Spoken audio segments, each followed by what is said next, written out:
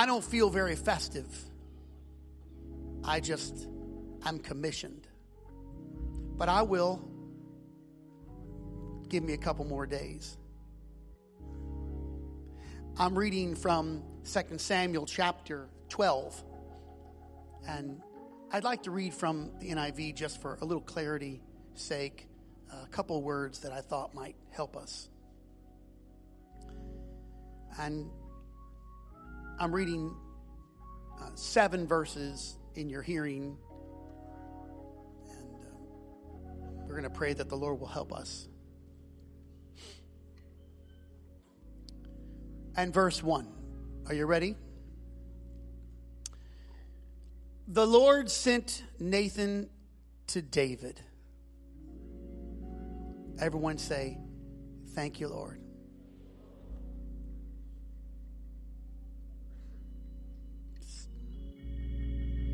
That one line cannot be undersold. It can't be oversold. Can't be diminished. Can't be too great. Can't be too small. It is the baseline. It's the baseline.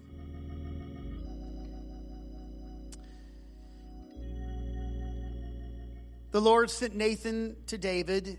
When he came to him, he said, there were 2 men in a certain town, one rich and the other poor. The rich man had a very large number of sheep and cattle, but the poor man had nothing except one little ewe lamb he had bought. He raised it. Then it grew up with him. His children shared his food, drank from his cup, slept in his arms. It was like a daughter to him. Now a traveler came to the rich man, but the rich man refrained from taking one of his own sheep or one of his own cattle. He didn't want to kill his own meat to feed the traveler who had come. So instead, that rich man looked around for the one ewe lamb that belonged to the poor man. And he took that. He prepared it for the one who had come to him. David burned with anger against the man and said to Nathan, as surely as the Lord lives, the man who did this deserves to die. He must pay for that lamb 4 times over because he did such a thing and had no pity. Then Nathan said to David, you are the man. This is what the Lord, the God of Israel, says. I anointed you king over Israel. I delivered you from the hand of Saul. Now I'm speaking to you today how we are saved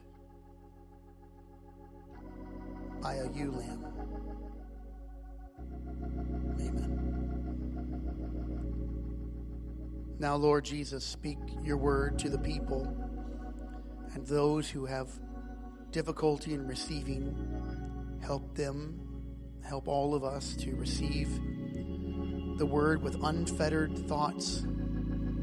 Captivate every thought in our mind. Help us to erase all that shall be and what has been so that we can take a moment to be changed and saved.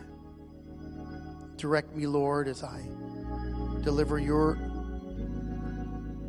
holy scripture and the word that you have for the body. And let the people receive it with all readiness of mind. Let it apply to each of our lives, Lord.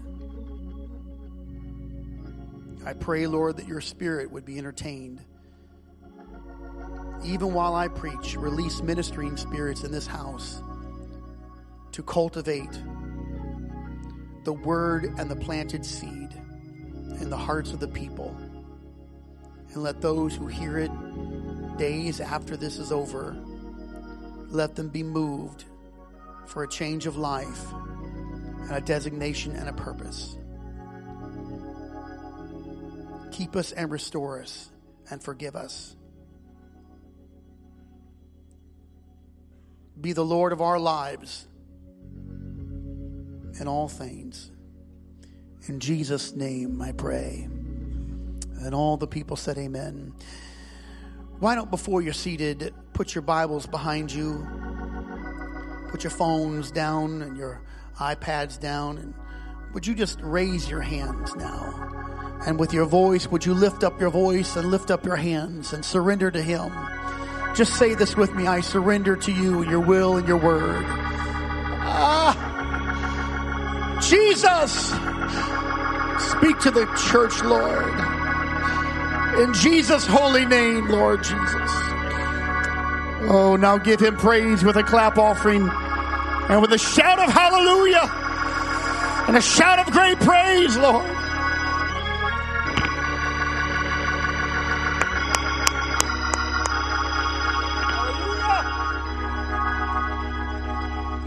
Amen. I thank you for standing. You may be seated.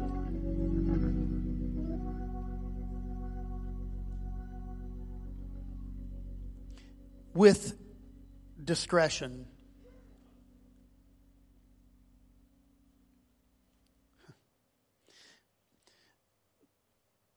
The medical profession, hospitals, research, chemists,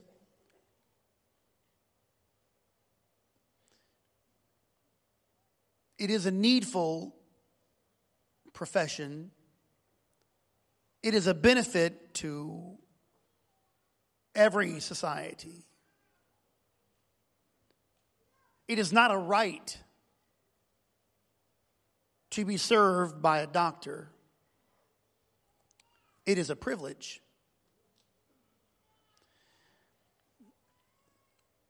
And we are blessed to have doctors here and nurses and nurse practitioners and attendants. I'm thankful that you're here, and I'm thankful for the physicians that care for all of us, for our needs. The Hippocratic Oath includes, among many things, as I read through it, integrity, honesty, and compassion. It can be summarized in just 3 words, though it is much longer. And in brief, that oath is simplified to do no harm. That's basically the summarization of the oath. Do no harm. However, through the years, and I'll use discretion here, there have been a few who have bypassed their oath and engaged in detrimental practices, much to the chagrin of those who are doing well, and it aids and abets the skeptic. I hope that you care for yourself and that you'll have a regular appointment. However, there are moments when we find out ill will has been done. One such doctor allowed his patient to die because he gave the patient a false report. It was a purposeful misdiagnosis in order for him to use his patient to validate a different medical procedure.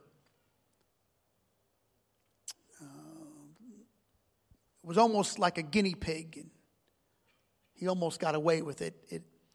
It included an experimental drug, and there was a substantial benefit to the doctor, regardless of the outcome of his patient, but it came at the cost of the life of that woman.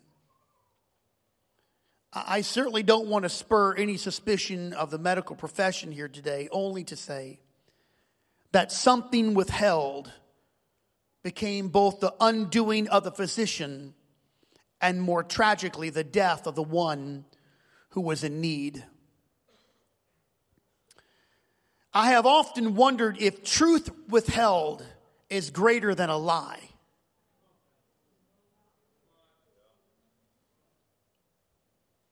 Or perhaps they are the same. The Lord directed me early in the morning last week to read the prophet Ezekiel. It's a hard read, but I came to these 9 verses and it answered the questions of truth withheld. I'll read them to you.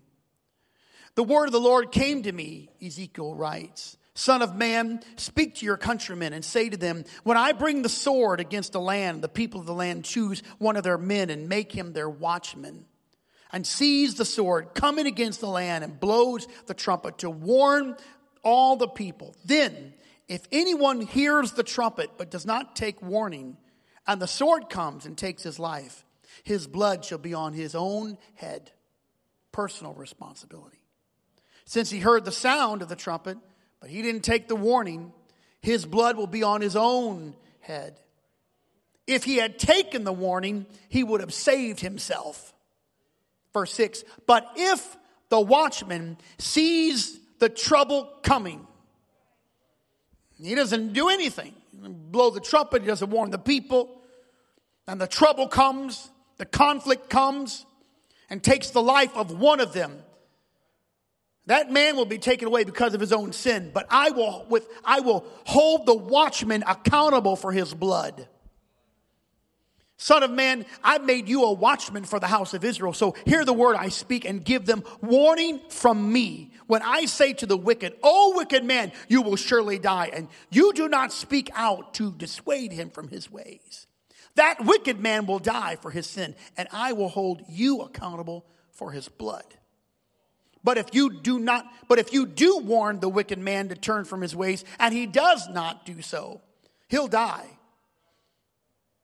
And you'll live. I must admit today that verses like this and Matthew chapter 18 verse 6 and several others, it does not make the pulpit ministry very appealing. In fact, you almost have to be out of your mind to want to be a pastor. I don't have very many witnesses, but Dad, can you help me with this? Do you still have yours, Dad?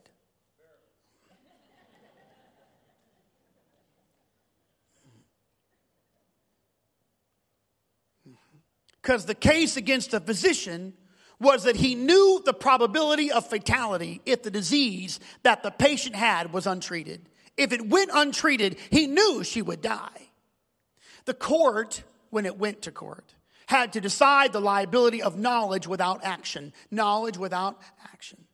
To know and not to tell. To be aware and have a remedy and not to share. Or at least to give the patient, here it is, a choice whether or not to accept the treatment. And that was the big one. He did not give her the choice. She didn't know what she was dying of. Because to live or die at some point was not in the hands of the patient. She was on her way to a bitter end, but the caregiver did not reveal the sickness or the medication to fight the disease. And indeed, she did die. Had the doctor issued the proper medication without a diagnosis, well, the nurses would have questioned his decision and they would have stopped him. They said, oh no, we can't give her that because that's not her issue. So he neither revealed what he knew, nor did he prescribe the proper treatment. In truth, it was not his decision to make. The choice was up to the patient. If she knew what was wrong with her and she rejected the treatment, then the matter would have been removed from the doctor's hands. But because he was so engrossed with his own gain and his own experience and experiment, he hid what she really needed to know from her. He did not tell her. Let me just do that one more time. She needed to know that she had a disease, and that disease was going to take her life. The probability of survival was very low. Even if she rejected the report and rejected the treatment, it was incumbent upon the doctor to tell her what he knew. He wanted to use the defense that he did no harm. But the fact is, so ruled by the appellate court and the medical board, was that his duty to lay bare the facts and allow the response to be the privilege of the patient. And then the patient can do whatever she wanted to do with the revelation and the truth about what was going on in her body. It was not up to him whether he could keep it, withhold it, or share it. He had a duty. I wonder if it was evening time when David strolled atop his palace terrace. The army was all fighting in battle, as they normally do at that time of year when kings go off to war. The nation wasn't in peril. It was just always keeping the enemy at bay. And they were fighting, and David did not go with him. He was a warrior king, however. It must have been unusual for him not to be among his own men. The Bible simply says, at the time when kings go off to war, David tarried still in Jerusalem. Location has so much to do with calling. It's often hard for me to separate the two. He was called to lead the army, the nation, but too many victories and too much success became his downfall. Whatever time it was, day or night, David saw a beautiful woman in a compromising position. Lust filled his heart. Ego filled his mind. He sent a servant, I suppose, to call her, and she obliged. Both of them consented to sexual sin that would cause a judgment to ripple through the decades. They had no idea what a one-night stand would bring. Their one-night pleasure cost the lives of so many. James put it this way: but every man is tempted when he is drawn away of his own lust and enticed. Then when lust hath conceived, it bringeth forth sin. And sin, when it is finished, it brings forth death. That's verses 14 and 15. Now, verse 16 is often removed from the prior two verses, but I wonder if James would have preferred it to be bound together, because the next verse simply says, do not err, my beloved brethren. Be careful. David suffered, hear me, from self-deception. And there is no deception like self-deception. The devil cannot deceive you like you can deceive yourself. We're not privy to the length of time after that illicit affair. But at some point in the following weeks, maybe a month or two, Bathsheba sent word to the king that she was expecting a child. Her husband was a soldier. Everyone knew that. He was in the army far away. He had been away for some time. This is the moment when David began to plan his escape. So in a rush, he called for Uriah to come home. The war was long, and David would show favor to the young warrior. Come on home. David met with Uriah. He said, how are the soldiers doing? How is the war going? They had conversation. There was a report. And then David said to Uriah in 2 Samuel 11:8, listen, I want you to, why don't you go home and wash your feet, clean yourself up. Just go relax a little bit. But Uriah did not do that. He left the palace, and a gift was sent with him. But verse 9 tells us that he didn't go home. He didn't receive the gift. Instead, he slept at the door of the king's house with all the servants of his Lord. He didn't go down to his own house. And David's plan was foiled.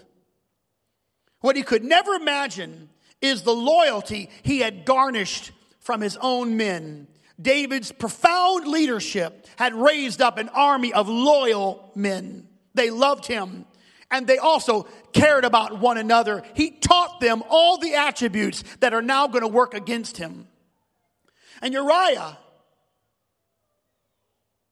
he could not have food or comfort or pleasure knowing his fellow soldiers are sleeping among the rocks, risking their lives in the field from whence he came. So he slept at the door of the king, and he never saw his wife Bathsheba. He never visited with her. Nothing David did or said made any difference to this faithful soldier. In fact, Uriah said to him, the ark and Israel and Judah are staying in tents, and Master Joab, my Lord's men, the general, all the men, they're in open fields. How could I go to my house and eat and drink and lie with my wife as surely as you live? I'm not going to do that. While they're all suffering and working and struggling, I'm not going to go there. No way. I'm just going to lay here at the door. I will tell you what that is. I call that conviction. It is the missing element in the American church, and specifically the American Apostolic Pentecostal Church. Conviction is missing. It has nothing to do with sin. I'm not talking about sin. It has to do with integrity and the heart and thinking of the whole body instead of just personal ambition and pleasure. Conviction. Will this hurt the body? Will it help the gospel? Will it help us? Or conviction? There should never be a moment when we only live by the construct of a leadership line. But when you have a walk with God, God will speak to you and tell you, I want you to do this. You cannot go there. You better have a walk with God, because if you don't have a walk with God, there's not enough rules or regulations or lines given from any pulpit that's going to keep you. And I will tell you, it's a lazy congregation who wants their preacher to preach hard so they don't have to think. That's obscene to put all the pressure, and then pulpits become dictatorships and authoritarians. Why? Because the people don't want to work out their own salvation. They want somebody else to work it out for them. Yes. But I'm promoting to you, you better have a conviction, and you got to go back to the altar and pray, God, put something in my heart so that when I take this step, something pierces me and says, oh, you can't go there. That is the working of the Holy Spirit.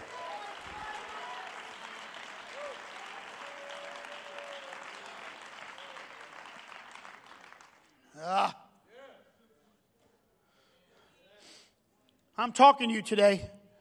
Listen carefully. You can choose your response, but I cannot choose to withhold from you truth. Because you die and I die. And we both die or we both live. Or you die and I live. That sounds okay to me too. I don't want you to die. It's not up to me. It's not up to me. But the command of the Lord is far greater than passive pulpits and hearers who want Sunday worship and weekday worldliness. See, your acceptance or rejection, it's not up to me. Now, personally, it hurts my heart. You don't think this, especially when I just said what I said, but I'm tender. I like to have friends. I like people to be kind. I want to hug you. I'll say it again, but don't think my hug is the approval for your life. That's just my nature to love you. I didn't die for you. Jesus died for you. The commandment is my lot, and the altar, ladies and gentlemen, is your choice. Uriah, he got up the next day. David said, stay one more day. He said, okay. I'm still not going home. And he went back to the battlefield, and David panicked again at what might have been David's most deviant act. David did a deviant act now. Now, I know that this biblical account offends your sensibilities, especially all those who have put David on a pedestal. But if you climb into your scripture, you're going to find that the Bible exposes all the patriarchs in ways we have no idea. Because David wrote a letter, and he put the letter in Uriah's care. Historically, not scripturally, but historically, he would have sealed the letter with a signet ring. So no one could open it except the general. And Uriah did not open it. He gave the letter to Uriah to carry back to Joab, never knowing what it said. But here's what the Bible says, what the letter.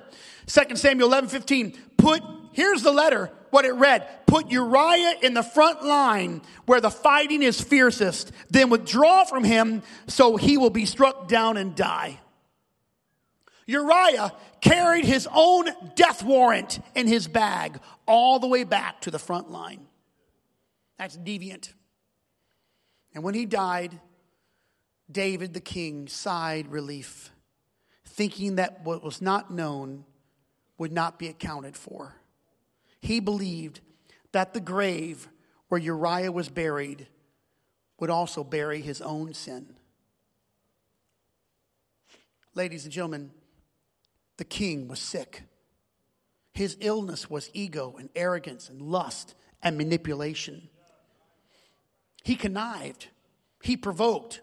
He planned. He betrayed the most loyal of his soldiers. And when Joab, the general, called his fellow scoundrels to pull back, here's what we're going to do, guys. We're going to advance and then look around and come back real quickly, leaving Uriah alone in the open. They watched him die as arrows pierced his body through and through. He never knew why. Just alone, bleeding out, lying in the dust, bewildered. A message was sent to David, and the message said, "The archers have shot from the wall. Your servant Uriah is dead." Time is now passing, and in a public display of false compassion for the widow of Uriah, David rises up and he marries the widow Bathsheba. He's back on his throne and all seems well. What they don't know won't hurt them, they say, right? But in God's goodness, here's the opening line. The Lord sent Nathan to David. And regardless of what the secular mind might be, the goodness of God was never so great than the day that the prophet Nathan came to expose David and give him a choice to be healed or to be lost. Nathan comes in, it appears unannounced. Such is the way of the prophet. He has no vested interest. He doesn't care about your schedule. He's not trying to win friends and influence people. He's prickly like a porcupine. And he has no vested interest in your response. He doesn't care. That's why we don't have many prophets among us, because most people reject the word of the prophet. You won't want a prophet coming around you, because if they say something, you'll get offended, because people are highly offended today. Everybody's offended about everything. See, the scripture says when you're dead in Christ, then you rise again. But I see a whole congregation of people, not here, just everywhere. They're not dead in Christ. They carry their feelings on their sleeve. They're very much alive. Go to the next funeral, say something bad about the person in the casket. If they get up, run away. They won't. You can say all manner of ugly things because they're dead. But people in the church are not dead. They're very much alive. We're offended about everything that we can be offended about, and we're offended on behalf of other people. I'm going to give you the diagnosis, and you can do what you want with it. But if I don't blow a trumpet here today, you'll die and I'll die too. And the trumpet of God will sound, and you'll think you're ready, and you won't be ready. Far be it from me that we're all sitting in this house the day that the trumpet sounds, and we're all lost because no one wanted to ever say the truth.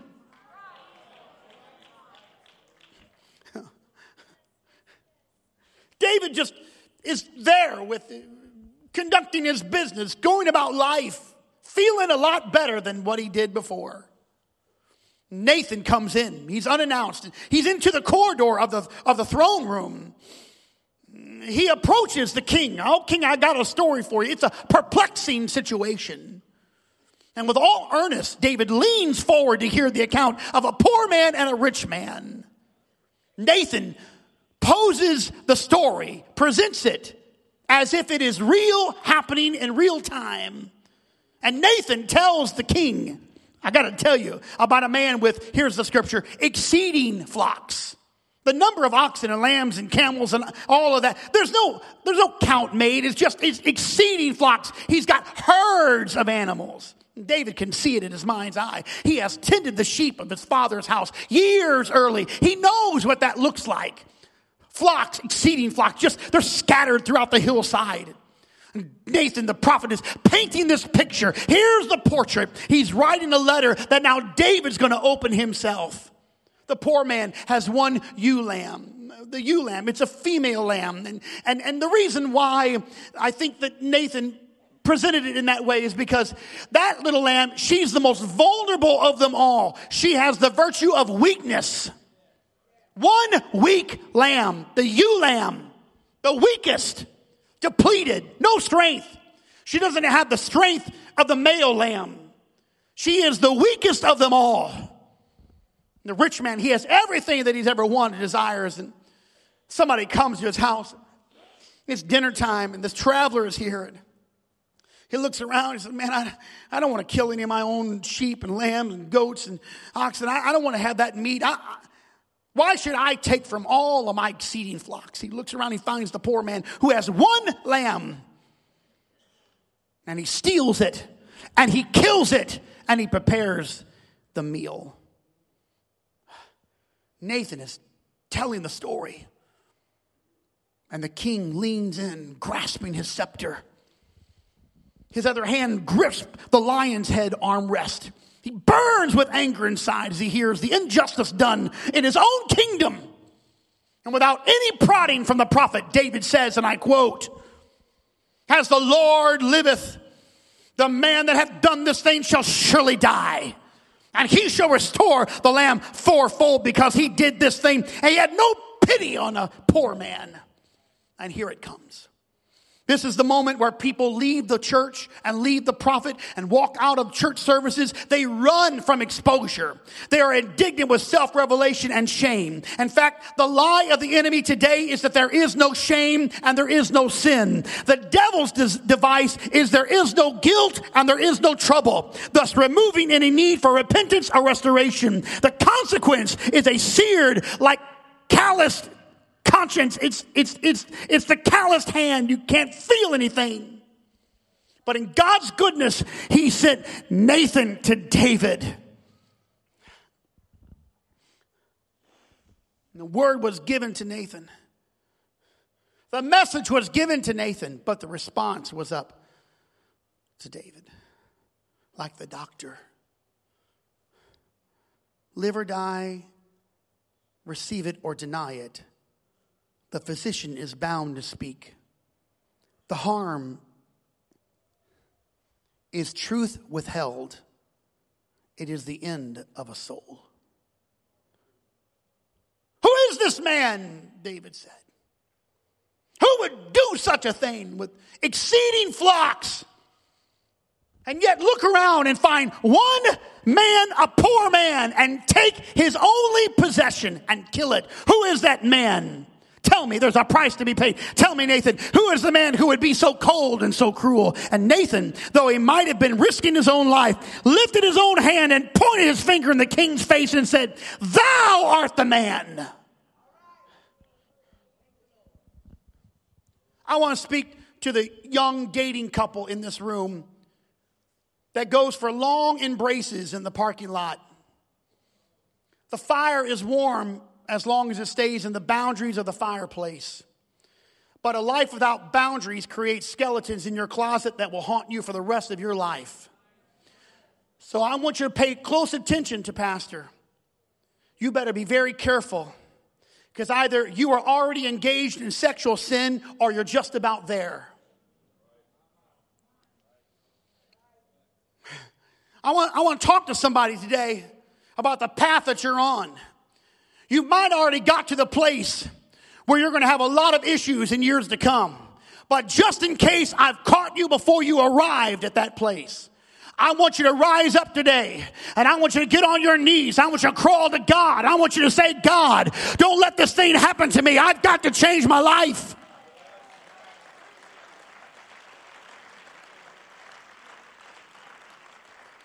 Not more than a month ago, I was in prayer, and the Lord, he pricked my heart. I began to pray for all of our young people that are in public schools and all of our young adults that are going to a secular college. And I want to commend you. If you can live for God and stay in apostolic Pentecostal and graduate, you have my applause. Because today, the spirits have been unleashed. And it's a hard thing for an apostolic Pentecostal to graduate without being tainted in their mind. That's a hard road. It's not just anthropology that's going to get you like it got me in 1986. It's not just atheism. No, it's far more than that. It's demonic spirits that's invaded every classroom of every age and every public institution. If I were you, I'd either teach my kids at my kitchen table like we did, or I'd sell your ATV, your pickup truck, and I'd send them to a Christian academy. I'd forego your family vacation.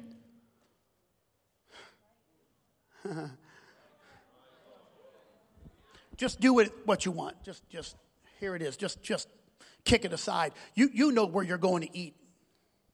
You know what restaurant you're going to. I'll just give it to you, and whatever the diagnosis is, I'll give you the treatment, the option. You just decide what you want to do. But I'm going to tell you right now, I'm not going to die. I got my own life I got to work on.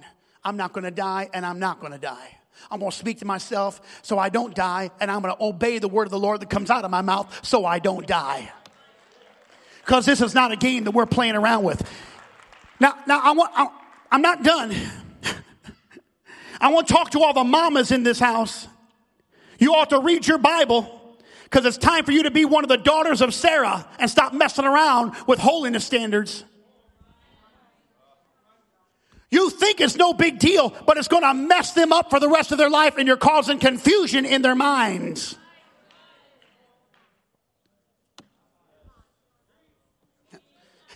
Listen, it's in the Word, man. This Word is so filled. It's so filled. It's so right. So there. I want to talk to the men. There's a lion, a crouching tiger. He's at your door. Don't think for a moment that greed and lust cannot overtake you. It's overtaken a lot stronger men than you. You're not smart enough. Solomon wasn't. You don't have a heart pure enough. David wasn't. You're not physically strong enough. Samson wasn't. Don't you know where we're standing here today? We're standing in the darkest time right before the dawn is about to hit us. We're standing in the last hour of the last day of the last minute. The seconds are just a close away before the coming of the Lord. And I've got to say to somebody here today, you better get as much God and as much light and as much Holy Ghost and as much devotion in your life as you have ever been before. It's time. It's time.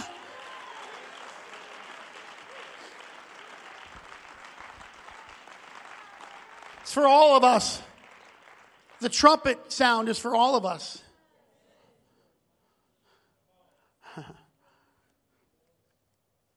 Do you know that the devil deals in human currency? Because when people leave the church, they don't just leave by themselves. They call all their friends and say all the bad things about the church. I'm speaking right now. I hope you're watching and listening, those of you who are wolves in sheep clothing. God knows who you are. Don't think you're going to go unscathed. Speak in tongues all you want. Cast out demons all you want. Because when you stand before him and you say, didn't we do all these things in your name? He's going to say, depart from me, because you didn't get the whole book. Uh-oh. Well, it's Sunday morning. Doesn't feel like Christmas. I'm going to tell you what, this is the best gift I could ever give you. I'm wrapping up, putting little bows, got bells on it. I don't know. Just a joke. I'm giving it to myself. I'm giving it to my children. I'm giving it to our home. I'm speaking to me and you. No one's exempt from the word. Neither the messenger or the people who receive the message. Because the word is higher and greater and farther than any one of us. I just got to tell you about the little ewe lamb, the weak ewe lamb. When that lamb died, it exposed everybody. And there was a lamb that hung on a cross. He was at the weakest point. And when the Bible says he took our sins, just by virtue of that one scripture, it declares that we were sinners. When the lamb died, it exposed that we were sinners. That human currency is everywhere. I purposely don't speak of the war that's going on in the Middle East. I have a lot of things to say about it, but I don't speak of it very much. And I pray for the people of Israel. And I pray for all those who are caught in a trap, a lifetime. A little Palestinian child that grows up knows nothing but hate. That's what he's been taught since he was 2 years old. He don't know anything. He knows nothing. Human currency. Because that's what Hamas is doing right now. They're using people as human shields like currency to get what they want. They don't care about babies or children or elderly or people. They don't care about that. Just so all of you know, there is no symmetry there. Now, our media will tell us there's symmetry. That's a lie. There is no symmetry. Because symmetry means they're both wrong. That's not true. We're so far away from World War I, World War II, we don't even know what war looks like. We want war to be placid and kind with pudding and cheesecake. There's a battle. And just like there's a battle right now going on for the lives and the freedom of the people in the Middle East, there's a battle for your life and for this church. And the devil doesn't take any prisoners. He deals in human currency. He doesn't care about your family or you or your neighbors or your children. He will burn them. He will destroy them. He'll destroy you. He'll take down everything he can. So I rise up to blow the trumpet and say, hey, everybody, we got to get right. We got to get holy. You don't mess around. This is the last day of time.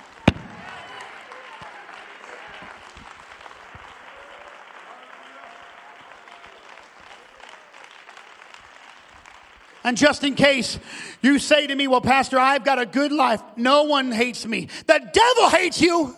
You have an enemy. You don't even, listen, there's no enemy like the devil. You may be seated. Just clap your hands unto the Lord. There's no enemy like the devil. Clap your hands because God is your Savior. Clap your hands because you have the Lord and you've been bought with a price. Hallelujah. You think the devil takes it easy on you? His full-time job and all those spirits, the demonic spirits, are constantly after you. You have no enemy like him. There's no one inside or outside the church. There's not a family member. No, not your mother-in-law. Nobody. Incidentally, my mother-in-law loves me. So when I make a joke, it's not about mine. It's about your mother-in-law. Mom, hello, Mom. I love you.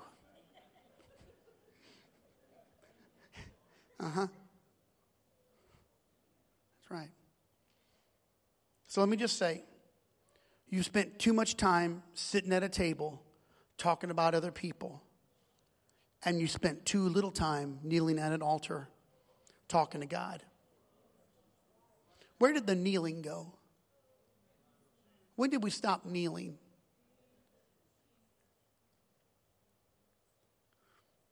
The Bible says that every word that we speak will be accounted for. Every word. And while feel-good sermons and watered-down doctrines are attractive to a lot of people, trust me, we could fill this house. All we have to do is remove all parts of the Bible so that people feel good about coming and their guilt is appeased. They sing to the back of someone's head. Fellowship is lost in formality, and the word of God is laid waste. But the Bible says that Jesus is coming back for a bride, a people. And that bride is not going to have a spot. There's no wrinkle in that garment. There's nothing that resembles it. It may not be for you so severe as infidelity. It may not be the disease of perversion or deceit. But it could be pride. It could be the disease of jealousy. It could be the cancer of disobedience. You're shrugging it off. You're saying, well, I just didn't feel like that's what I should do. But so you disobeyed, but you gave yourself an excuse. But God did not excuse you. It might just be a lack of conviction or the rejection of holiness standards. I just know this. My calling this morning is to blow a trumpet, because we've got to get our hearts right with the Lord. We've got to get our minds in the right place, and our words need to be prone to purity and constraint. It matters, ladies and gentlemen, how we live.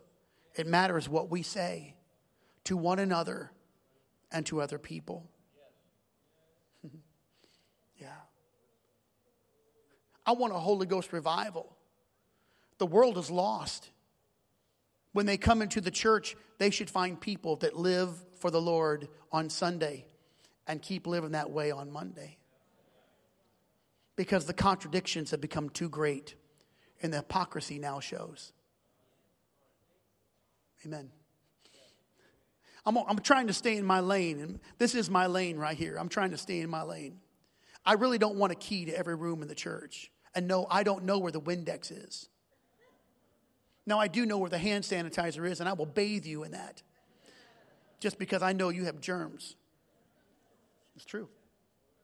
I have no compulsion to withhold good hand sanitizer from you. But I'll tell you what my lane is. My lane is I got to preach the word to you and to me. Maybe it's just to me and to you. I've got to preach the word, and I've got to heed that word. And I got to say, Lord, here I am. Search me and know me and try me and see if there be any wicked way in me, and purge me with the hyssop and I'll be clean. Don't take your spirit from me, Lord. Wash me and I'll be clean. Make me whiter than snow and create in me a clean heart, O God, and renew within me a right spirit. This is how Jesus began his ministry. The same Jesus that people use today for their own means. And I'm going to tell you, you can put a cross in gold, or you can make it out of silver, but you better have a relationship with it. Because it wasn't smooth, and it wasn't shiny, and it wasn't pleasant. I would just submit to you, get the crosses off your neck and out of your keychains and put it away, because the cross that Jesus died, that was a ewe lamb. That was a vulnerable lamb.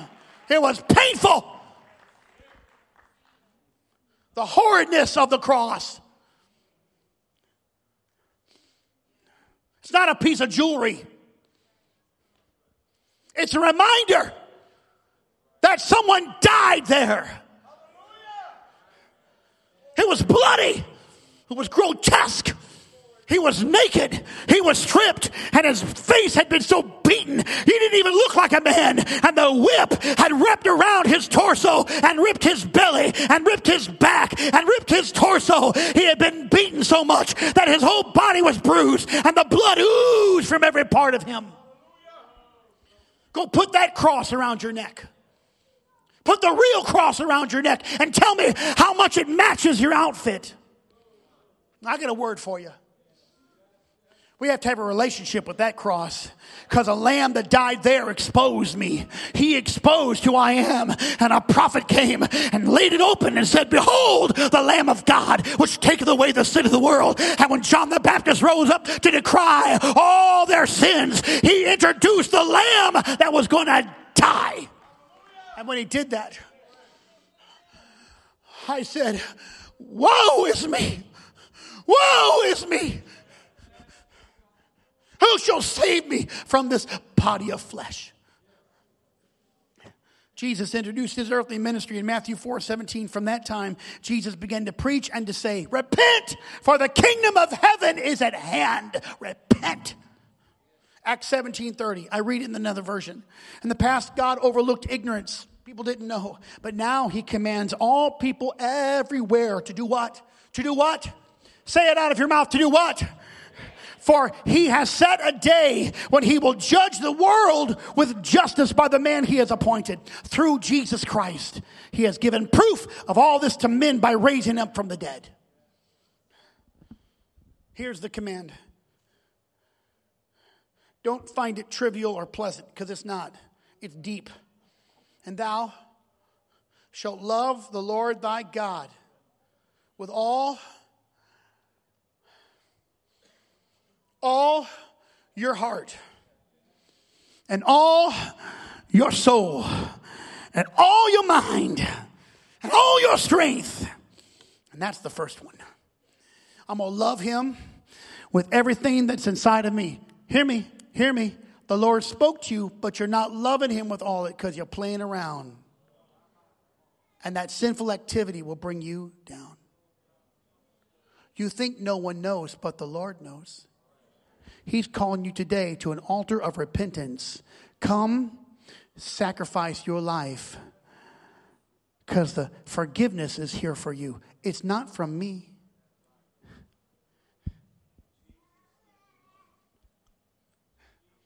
There's a trumpet blowing. There's a sound for everybody. And the trumpet's calling out to all of us. Here is the day, the 3rd of December. We're going to change something in our lives. We're not going to let the world overtake us.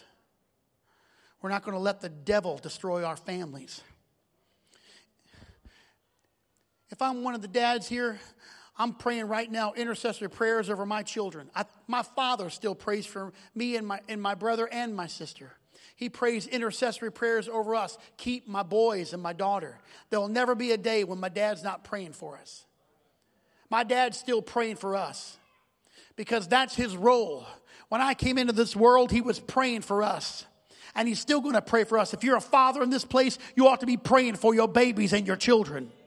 You ought to be doing everything you can to intercede on their behalf and showing them the way that's called holy and worshiping the Lord. So you're setting an example for all the children in the church. Now your father may not be here, so I'm just going to tell you, I'm praying for you and I'm preaching to you. Because I refuse to let the devil kill another one of our innocent children in the Lord. There's a human currency that he's dealing with, and I'm not going to idly stand by and just let it go. I'm going to blow the trumpet. Here's the trumpet. Oh God, here's the trumpet. Now Lord, do your work among the people, Lord. Take out all the stuff. Take out all the stuff. I don't know who's watching this. I don't know who's observing this. I don't know what church or denomination you're a part of. I'm not speaking to you. I'm speaking to all the Pentecostals. All learn how to do all this learned behavior. Come on now. You better do more than just jump on the fast song. I'm grateful for the fast songs. I want to dance and jump and shout and run, but you better have more than just a shout and a jump and a dance. I've watched with my own eyes people in the altar jump and dance, and the next month they were gone. They were lost. They had nothing. They didn't care about the doctrine. They didn't care about oneness. They're now going to churches that preach a false doctrine, but they were jumping on Sunday night. You better have more than just a clap, and you better have more than just a kick with your feet. You better have a walk with God, and you better have a praise, and you better have the word, and you better have a clear sound. I'll tell you what the enemy's doing. He's picking apart every seam. He's trying to unravel everything you've done. He's trying to put people in your life to destroy your walk with the Lord.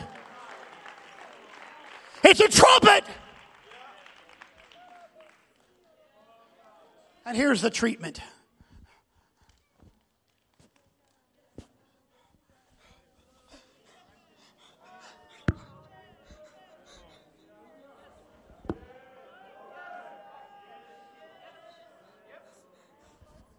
Oh God, clean my heart, Lord. I repent of what I haven't done, and I repent of what I have. Clean me thoroughly and wash me, Lord Jesus.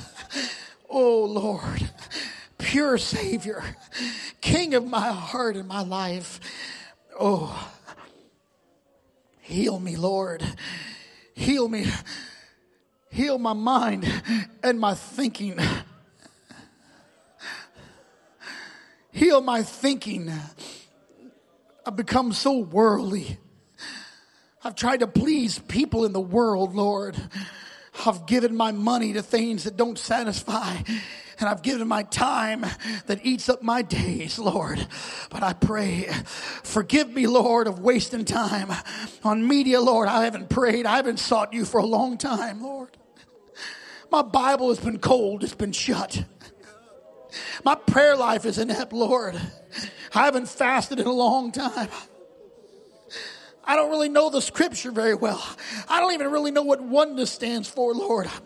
I'm not sure of baptism, Lord. Forgive me, Lord. These simple doctrines. Forgive me of not sharing the gospel. Forgive me of just wanting to come to church and be fed. All I want to do is just be fed. Forgive me of never inviting anyone. Lord. People are on their way to hell and I'm just walking by. I'm not saying anything to them, Lord. Forgive me. Clean me, Lord. Forgive me of using shyness, Lord, as an excuse not to be a witness for the gospel. Oh, Lord. Oh, God. Oh, God. Restore your church to purity. Restore this house to prayer. Restore this place to thanksgiving. Let the joy of our salvation rise up. Let sacrifice be part of our daily walk, Lord, I pray. Hayaba hosoyo botada bashayaba. Hayadabo satayaba. Hikadaba shatadaba sata. Forgive us, Lord. We can make time to do anything, but we're not making time for prayer at the church. And we're not making time to sacrifice our lives. We're just looking for pleasure.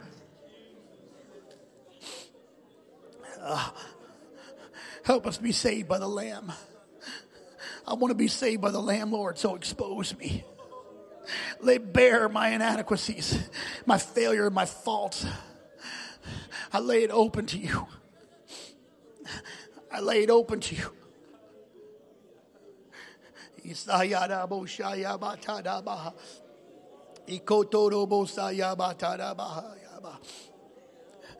I'm praying for young people, Lord, that are caught in sexual perversions and sexual sins.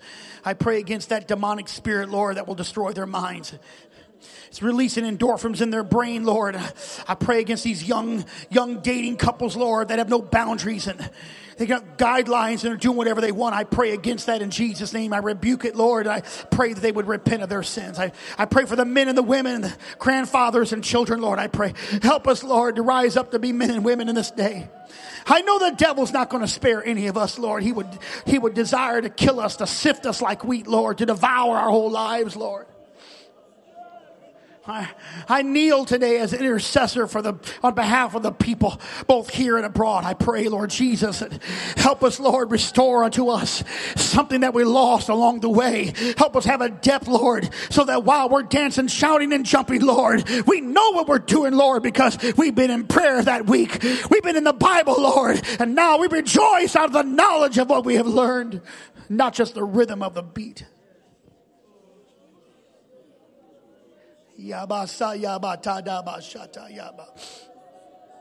Forgive us of arrogancy. There's so much pride in this place today.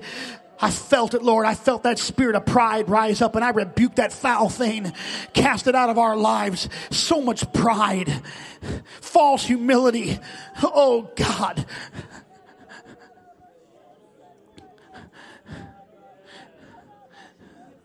You see down in the corners of our lives. Shine your light in every dark corner. In every chamber, Lord, that we've closed off, Lord. You know.